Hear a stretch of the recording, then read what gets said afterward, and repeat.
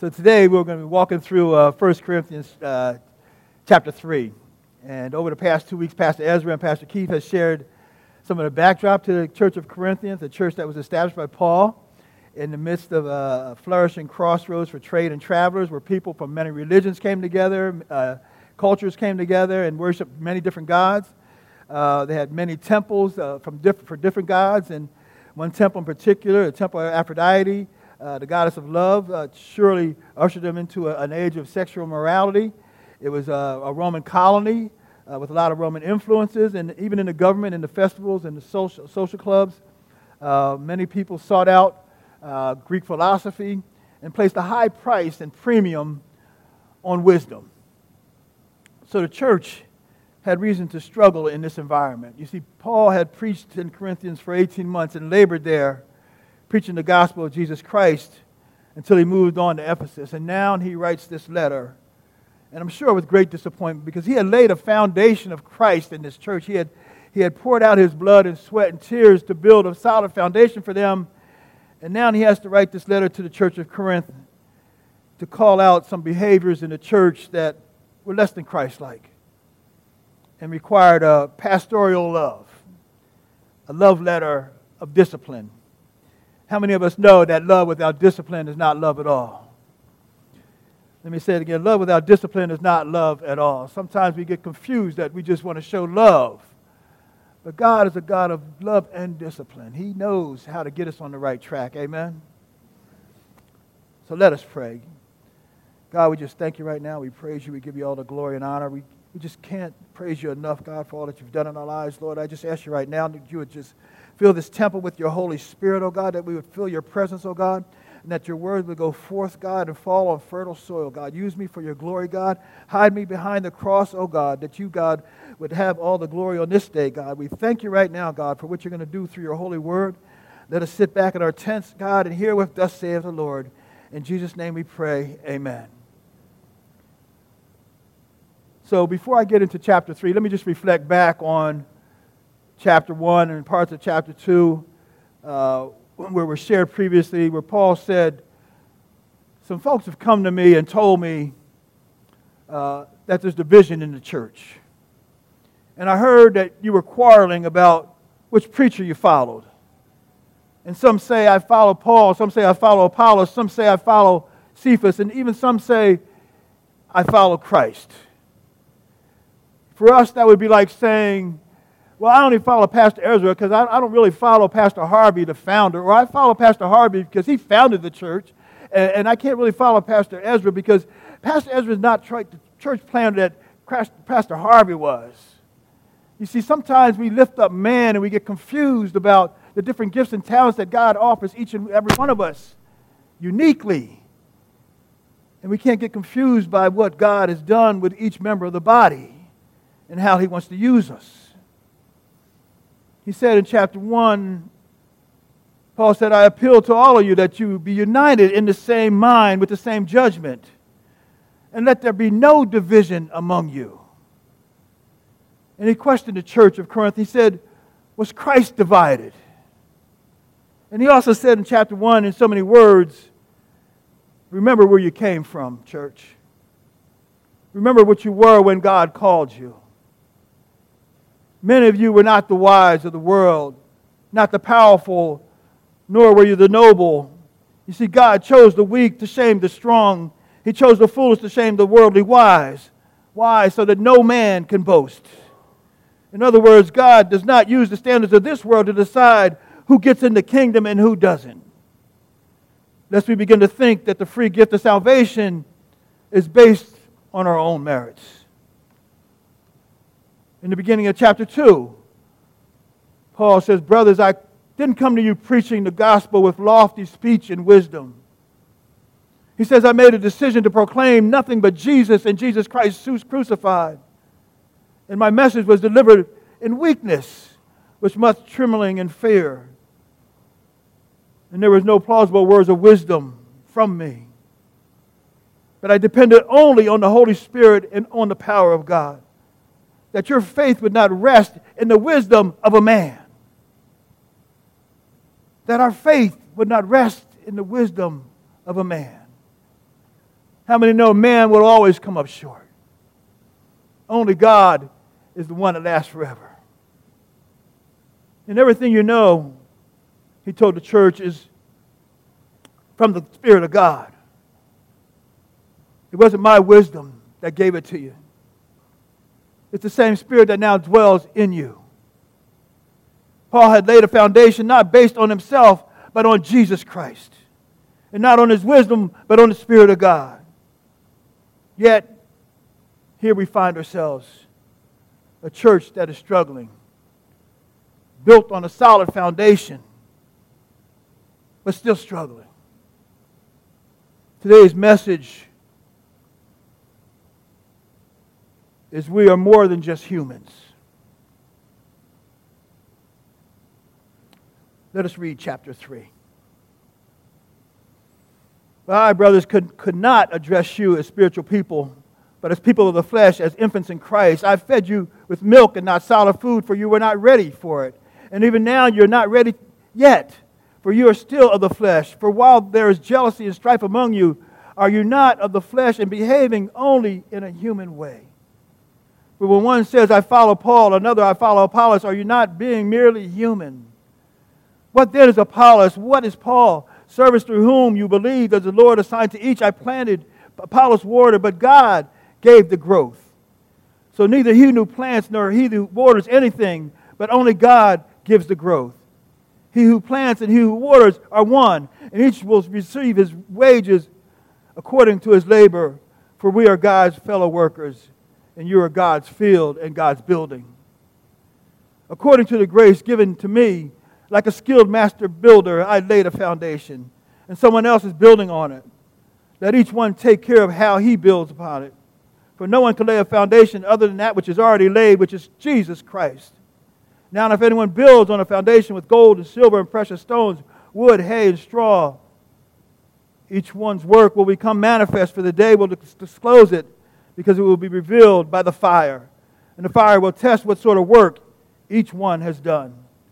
And if the work that anyone has built on the foundation survives, he will receive a reward. And if anyone's work is burned up, he will suffer loss, though he himself will be saved, but only as through the fire. Do you not know that you are God's temple, and that God's Spirit dwells in you? And if anyone destroys God's temple, God will destroy him. God's temple is holy, and you are that temple. Let no one deceive himself.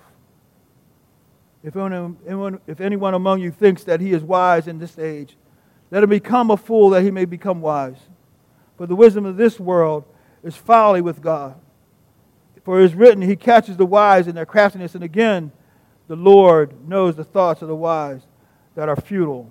So let no one boast in men. For all things are yours, whether Paul or Apollos or Cephas or the world or life or death or the present or the future, all are yours, and you are Christ, and Christ is God's. The Word of God.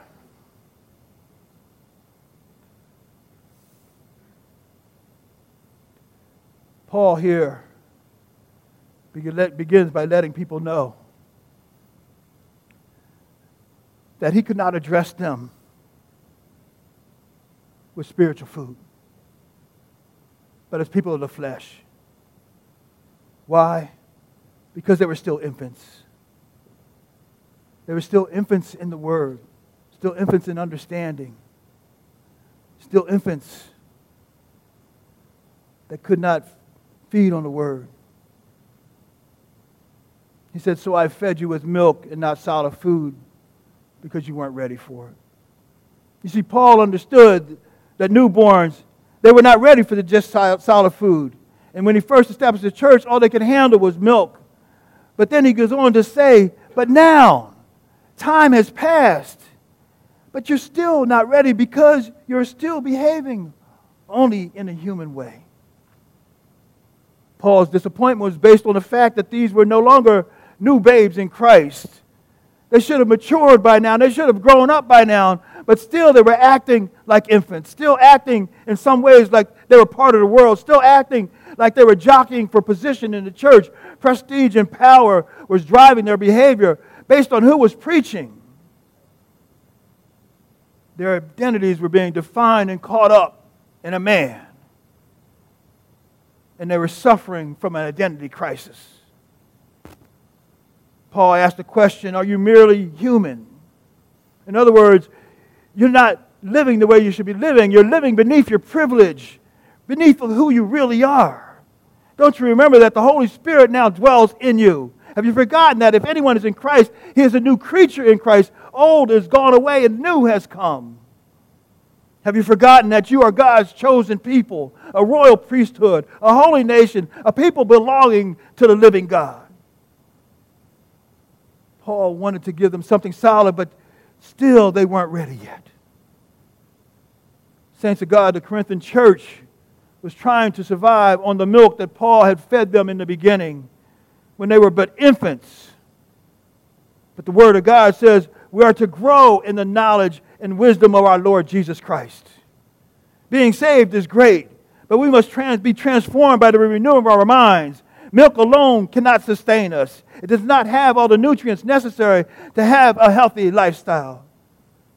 You see, the race that we're in requires us to grow in our understanding of who Christ is, the sufficiency of God's grace and His provision for us.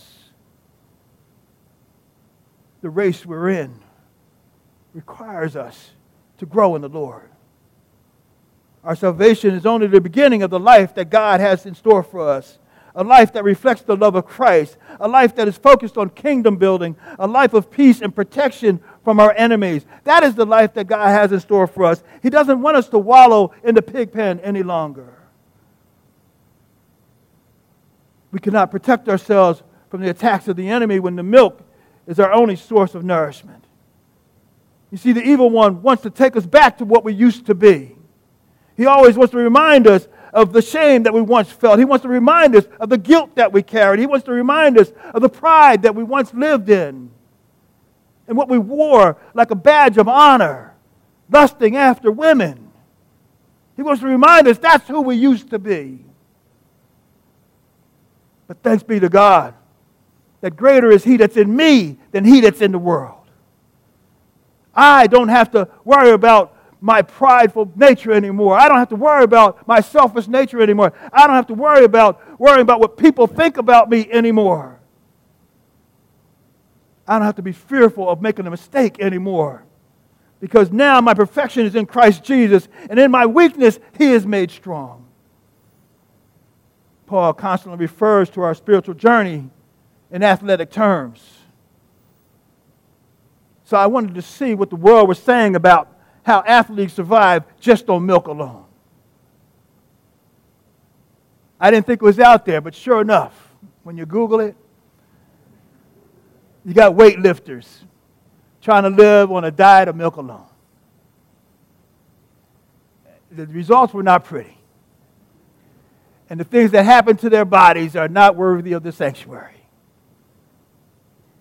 All that they gained in due time, in short time, withered away. Similarly, in our spiritual life, living off of milk would not sustain us. You see, Paul understood that as babes, they could not yet digest some of the weightier things of the kingdom. You know, just as I could not expect my grandchildren to fully digest the concept of the Trinity or common grace or justification or authority and sufficiency of the Scripture, those are things beyond their position right now, beyond their comprehension right now. Are they saved by grace? Yes. Have they accepted Jesus Christ as their Lord? Yes. Do they believe that He died on the cross for them? Yes, they believe. And they've been baptized in the Lord. They know that Jesus died for them unconditionally and died for them on the cross so they could be with Him forever. But they're still immature in their development. They're still trying to learn their way. I have to share this story. I didn't expect them to be here today, but that's okay. They were visiting us. They were visiting us. And the two oldest were having a little challenge.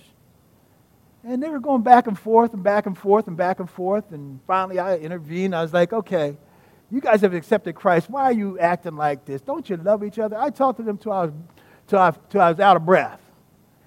And you can see their eyes glaze over with the conversation. Like, come on, Pop, we hear you, we hear you. And I said, yeah, but you got to love each other. And the youngest one said to me, yeah, Papa, but nobody's perfect. That's the understanding of a child, right? She hears the word. She understands that perfection is only in Christ. But yet, she's not mature enough to understand that we all have to repent of our behavior and seek God and move forward and try to be better, try to be more Christ-like. But that wasn't where they were at the time.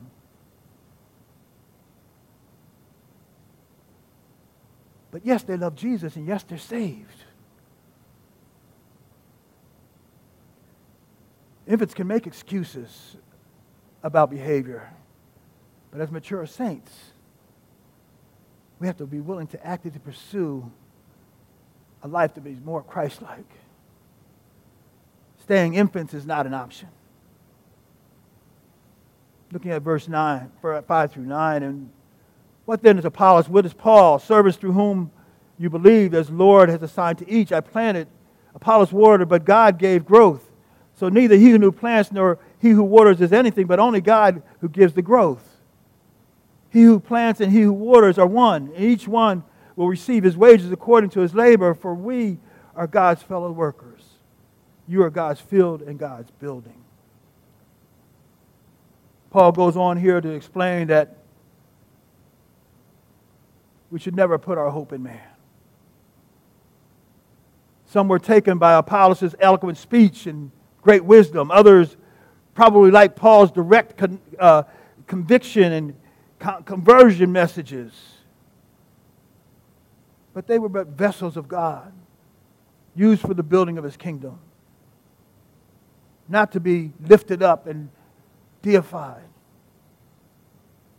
Some plant, some water, but God gives the increase.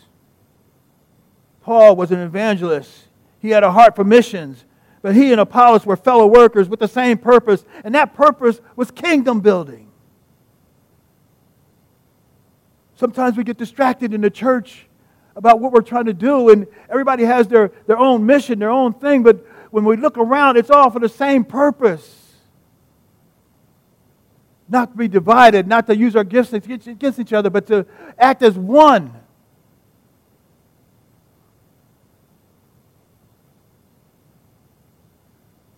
It's easy to be attracted to different gifts and talents, or to think different gifts and talents are more superior than others, and even to think of my particular gift or talent as being superior. But the Word of God says all gifts are given to edify, encourage, and comfort the body. So we, the church, should not be divided over gifts given by God to man for the building up of the body. A great preacher, you see, is only great because of the power of the Spirit of God in him. A great singer can only sing through the grace and the anointing of the Holy Spirit. A great teacher is only teaching through the power of God that's in them. The superior administrator is such because it is a gift from God.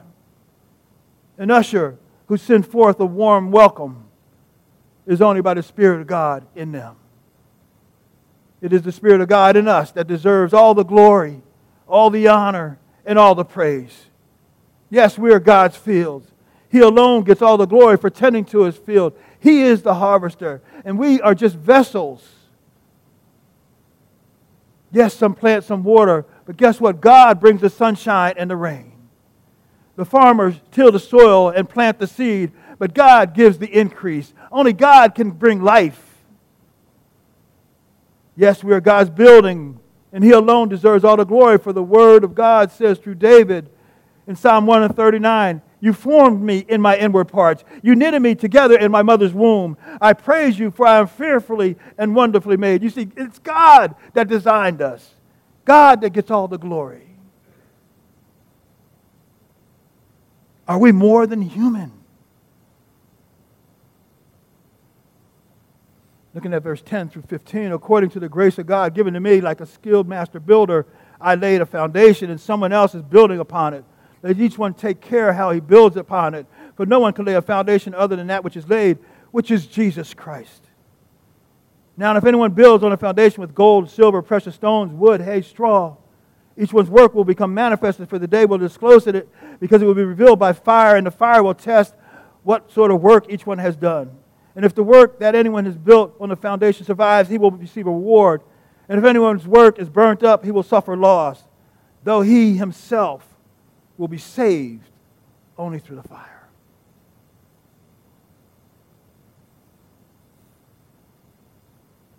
Here in Paul's humility, he says, but by grace of God, with the precision of a master builder, I have laid the foundation, and that foundation is Jesus Christ, not man. He encourages the church to be careful that they build on it, what they build on it, because whatever they build on it will be tested by the fire. And if we choose to build on the foundation of Christ with works that are characterized by purity, such as the metals of gold and silver that will be burned up, won't be burned up in the fire. In fact, they'll shine even brighter when the fire hits them. When our works are anchored in the truth of the gospel, they will endure forever. When our works are anchored in unconditional love, they will endure forever. When our works are anchored in the authority of God, they will endure forever. These are the works that will stand the fire of test. Unlike the works that resemble wood, hay, and straw, those that have no basis in Christ and do not conform to the dimensions of the foundation, those are man's traditions, man's philosophies, man's religions, man's rituals, and worldly wisdom. Church, we must remember that Paul here is addressing saved folks, brothers and sisters in Christ. None are immune to falling away if we don't press into the Lord.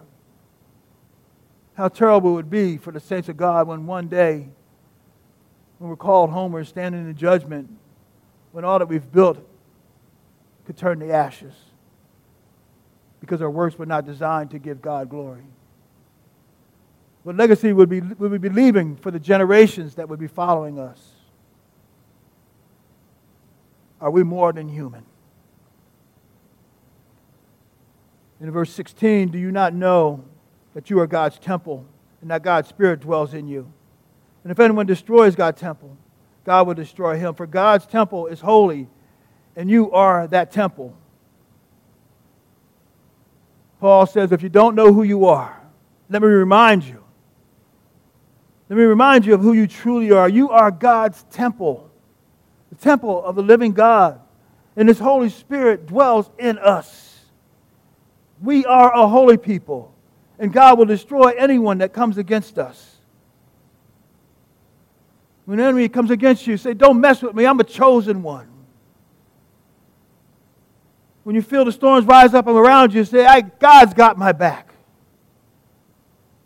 Saints, we don't have to walk in fear anymore. For God is our refuge and our fortress, our ever-present help in the time of trouble. Are we merely human? Or do we know that we know that we know that God dwells in us? Do we know that we are new creatures in Christ Jesus and old things have passed away? Do we know that God has brought us to a new place, or do we still want to live in the past? In verse 18 it says, let no one deceive himself. Anyone among you thinks that he is wise in this age, let him become a fool that he may become wise. For the wisdom of this world is folly with God. For it is written, He catches the wise in craftiness, and again, the Lord knows the thoughts of the wise, that they are futile. So let no one boast in men, for all things are yours, whether Paul or Apollos or Cephas or the world or life or death or the present or the future, all are yours, and you are Christ, and Christ is God's. Man's wisdom is folly to God. God already knows everything we're thinking. We can't outsmart Him. We can't outthink Him. So don't boast in your own wisdom. Paul here says all things are yours. That includes all the preachers that God has sent forth. He says the world is yours, life is yours, death is yours, the present is yours, and the future is yours, all yours. Why did he say that? Because we are in Christ and Christ is in God. You see, all is ours because the preachers were sent here for our benefit, for our correction, for our edification, for our comfort. All are ours because we have dominion over the things in this world. All are ours because neither death nor life nor can separate us from the love of God. The future is ours because our future has been sealed in heaven by the Holy Spirit. Are we more than human? You see, Riverside, are we ready for more solid food?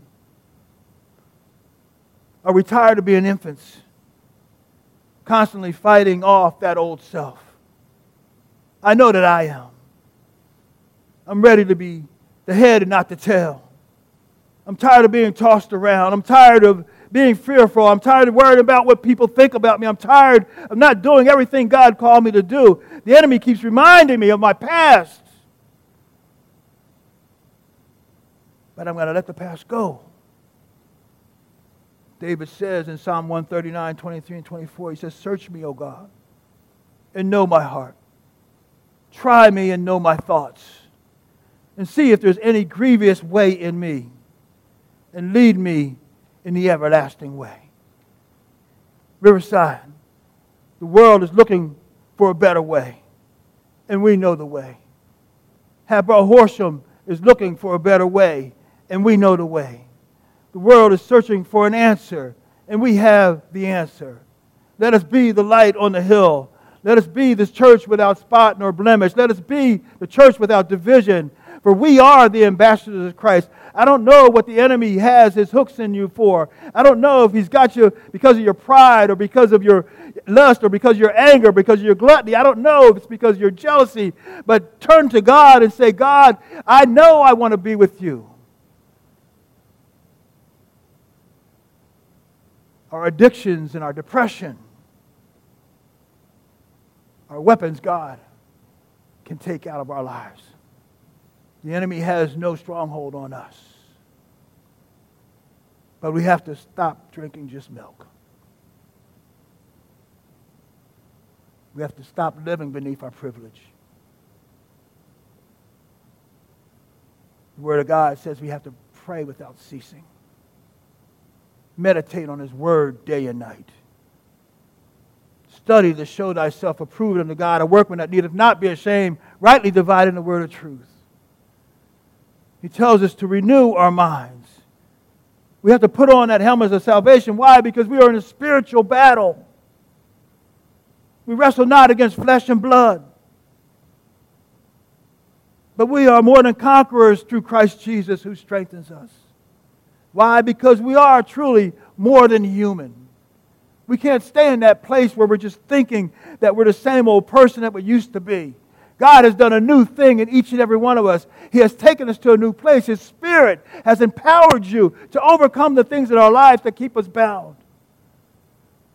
You just have to say yes, not look back.